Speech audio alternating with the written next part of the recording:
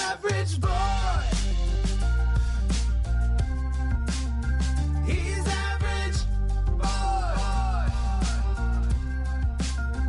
He's average boy. Look out, he's back, with shoes untied and his ears slicked back, taking life on one day at a time. Average Boy and Jess bringing the rhyme. Welcome to episode 26 of the official Average Boy podcast. I'm Jesse, editor of Focus on the Family Clubhouse magazine. And I'm Average Boy, a.k.a. the powerful podcaster, the bodacious broadcaster, and the DJ that brings the sun ray. Some people also call me Bob Smiley. Wow, Bob, after doing so many of these podcast introductions, it seems like you have a lot of alter egos. Oh, I don't believe in ego, Jesse. The Bible tells us to be humble. But, you know what? If you add a G, then I am all over it. What do you mean?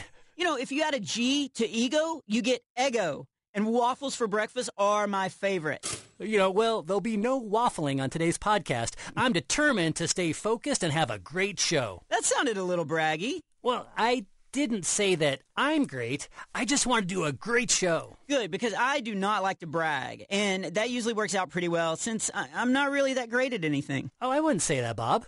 You didn't. I did. Are your headphones working?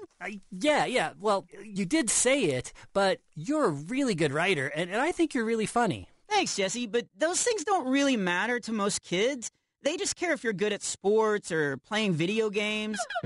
I mean, Billy and I like to play video games, but I am not good enough to make a career out of it. Yeah, that still seems really strange to me that people get paid to play video games. But you've got to be good at some kind of sport. There are just so many of them. Like, I'm really good at disc golf, which is kind of like regular golf, but you throw frisbees into metal baskets instead of trying to hit this little white ball. Oh, my dad is really good at that. He's always throwing my frisbees into metal trash cans. Usually after I accidentally hit him with it. One time I threw a frisbee down the hallway through the front door. Oh, Bob, I think we're getting off track again. And remember, this time we're going to try to stay focused. Oh, okay, yeah. Well, the truth is, I'm not that athletic. I mean, I did make the school basketball team, but only 10 guys tried out. Coach encouraged me, though. He found the perfect role for me.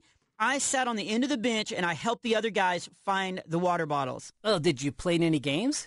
Not really. Coach said I was more of a practice player, and I was always at practice because I really needed lots of it. Well, like they say, practice makes perfect. I did get better, especially at passing the ball, and a few times, this is going to sound like I'm bragging, but a few times I even passed the ball to one of my teammates instead of the other team. But every time we ran lines at the end of practice, I'd come in last, which always made practice end on a bad note. Well, speed isn't everything. I mean, it certainly helps in basketball, but, hand-eye coordination is really important, too. Oh, I've got tons of that. Sometimes I stick my finger in my eye without even trying. No. I'm talking about the hand-eye coordination you use that helps you, catch a basketball or hit a baseball or connect with a pickleball racket. Hang on, did you say pickleball? Yeah, I heard it's the fastest-growing sport in the United States. I know. Remember, I'm from Texas. My gym teacher, Miss Anderson, loves that sport. She makes everyone play doubles.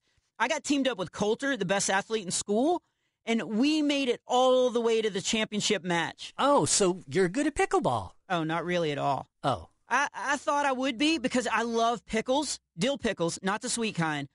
What's the deal with those? Anyway, the first time Miss Anderson said we were playing pickleball, I jumped up and said, "I'll open the jar." She just looked at me strangely. A lot of teachers do that. And then she handed me a big wooden paddle and a wiffle ball. It turned out pickleball has nothing to do with pickles. Yeah, why do they give sports strange names like that? Yeah, if I ever invented a game using golf clubs and a volleyball, I wouldn't call it spaghetti ball because I wouldn't want kids showing up with a loaf of garlic bread and a fork. It would be called volley golf, right? Right, that makes sense to me. And actually, that idea sounds pretty fun. Yeah, I'll have to remember that one. But if a sport combines tennis, badminton, and ping pong, it should be called tennis pong, not pickleball.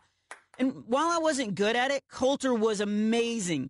The court is smaller than a tennis court, so he ran all over the place, hitting like every shot. Okay, so what did you do? I went to the school cafeteria and got a few pickles. I also helped by encouraging Coulter. I may not be a good athlete, but I'm a really good encourager. So I yelled things like, "Great shot," or "Run faster," or "Watch out for that pickle I just dropped." You are a good team player. I know, I did everything I could, but we still lost in the finals. Coulter said it was because he was tired from running all over the court in the other matches, but I know we lost because he did not eat enough pickles. That's a great story. But what's your point? Once again, I really want to stay focused on this podcast. Hang on. You were the one who brought up pickleball. Honestly, Jesse, you do need to pay better attention. Honesty. There you go. That's a great topic.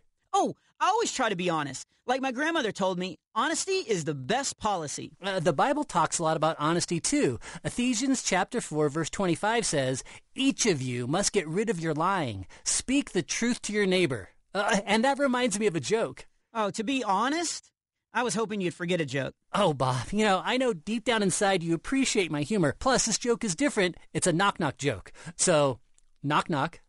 Who's there? Lionel. Lionel who? Lionel, get you nowhere. Always tell the truth. Okay, that's a good one, and that's no lie. But there's more to honesty than speaking the truth. You should also act honestly. Like the other day, my brother and I were riding our bikes to Miss Fox's house. The Bible says to love your neighbors, so we help her any way we can. Plus, she makes really good cookies and lemonade. That is a big plus. Anyway, I was riding behind Brian when he slammed on his brakes and jumped off his bike. I barely missed him. But when I stopped, I saw that he was holding a wallet. He opened it up and he said, I think this wallet belongs to George Washington or maybe Benjamin Franklin. He was looking at the money, wasn't he? Yes, how did you guess? Well, I jumped off my bike, grabbed the wallet out of his hands, and looked at the driver's license. Turned out there was $400 in the wallet, and it all belonged to a man named Matt Herman. I showed my little brother the driver's license and asked, are you thinking what I'm thinking? And he said, new bikes for both of us. I mean, he was joking, of course. We knew we had to return the money. So we jumped on our bikes, rode home, told our dad what happened, and then we all drove over to the address. Oh, so did you find the owner of the wallet? Yes. He actually was doing some yard work when we pulled up. So I got out of the car and I asked, are you Mr. Herman? And when he nodded, I said, we found your wallet. Actually, my brother grabbed it out of my hand and said, I found it. Here you go. Anyway, Mr. Herman looked shocked. He took the wallet, thumbed through his bills, and then he handed my brother some money, saying, here's a little something to show my thanks. My brother took the cash and shouted, $100? This is awesome. Mr. Herman immediately shouted, what? So he took the $100 back and handed my brother a 20. Turns out Mr. Herman wasn't that thankful, just a little farsighted.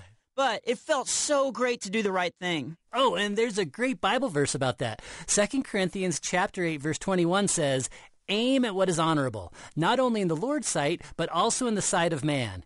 God sees everything, and he knows our heart, and what you and your brother did was very honorable. Being honest and acting honorably often look the same. I hadn't thought about that before, but I think you're right. Since I seem to be on a roll, I wanted to answer this question that Elijah sent in on our website, averageboy.org. Elijah said, hi, Average Boy. I love your devotions. What's your favorite thing about knowing God? My favorite thing about knowing God is that I can always trust him. Well, that's a great question and a great answer. Elijah is obviously very smart because he also says he loves my devotion books. Our devotional books, Bob. Okay, you're right. Yeah. And I guess the honorable thing to do is to give you credit. But to answer his question, my favorite part about knowing God is knowing someone always has my back and my front when you think about it. If things don't work out or something bad happens, I can trust that God knows better than me. And in the end, it's all going to turn out okay because we get to be with him. Wow, yeah. For me, I love how patient and forgiving God is. When you read the Old Testament, or, well, even in my own life, it's amazing how many times I try to do things in my own strength, or I forget one of God's commands or something he's done in my life. But instead of being zapped because I'm acting stupid, God shows me grace. God has to show a lot of grace because we can all be slow to learn. And I kind of find it amazing that God is ready to forgive when we confess our mistakes and commit to following him. That's the way I want to be with my family and friends. God is our Heavenly Father. He's the best dad and the one who we should try to emulate with our actions. Emulate? Wow, that's a big word, Bob. I know. Memorizing those 10 new words a month is really paying off. Well, that's the end of today's official Average Boy podcast, a presentation of Focus on the Family. You can read The Adventures of Average Boy every month in Focus on the Family Clubhouse magazine. Just go to averageboy.org to sign up for a subscription. And if you want to read my devotions, like Elijah did, you can buy Devotions for Super Average Kids, books 1 and 2. They're filled with advice, biblical wisdom, and big, big laughs. And if you enjoyed listening to Season 2 of the podcast, let us know. You can message us at averageboy.org by clicking on the Ask Average Boy link, or you can call and leave us a message at 1-888-465-6595. Just make sure to get your parents' permission before you call, because we may use your comment, question, and your voice on a future podcast. And I want to thank 89.3 KSBJ in Houston. God listens. Huge thanks to them. And thanks for everyone that listened today. I'm Bob. And I'm Jesse, telling you none of us is average. We're all super average. He's average boy.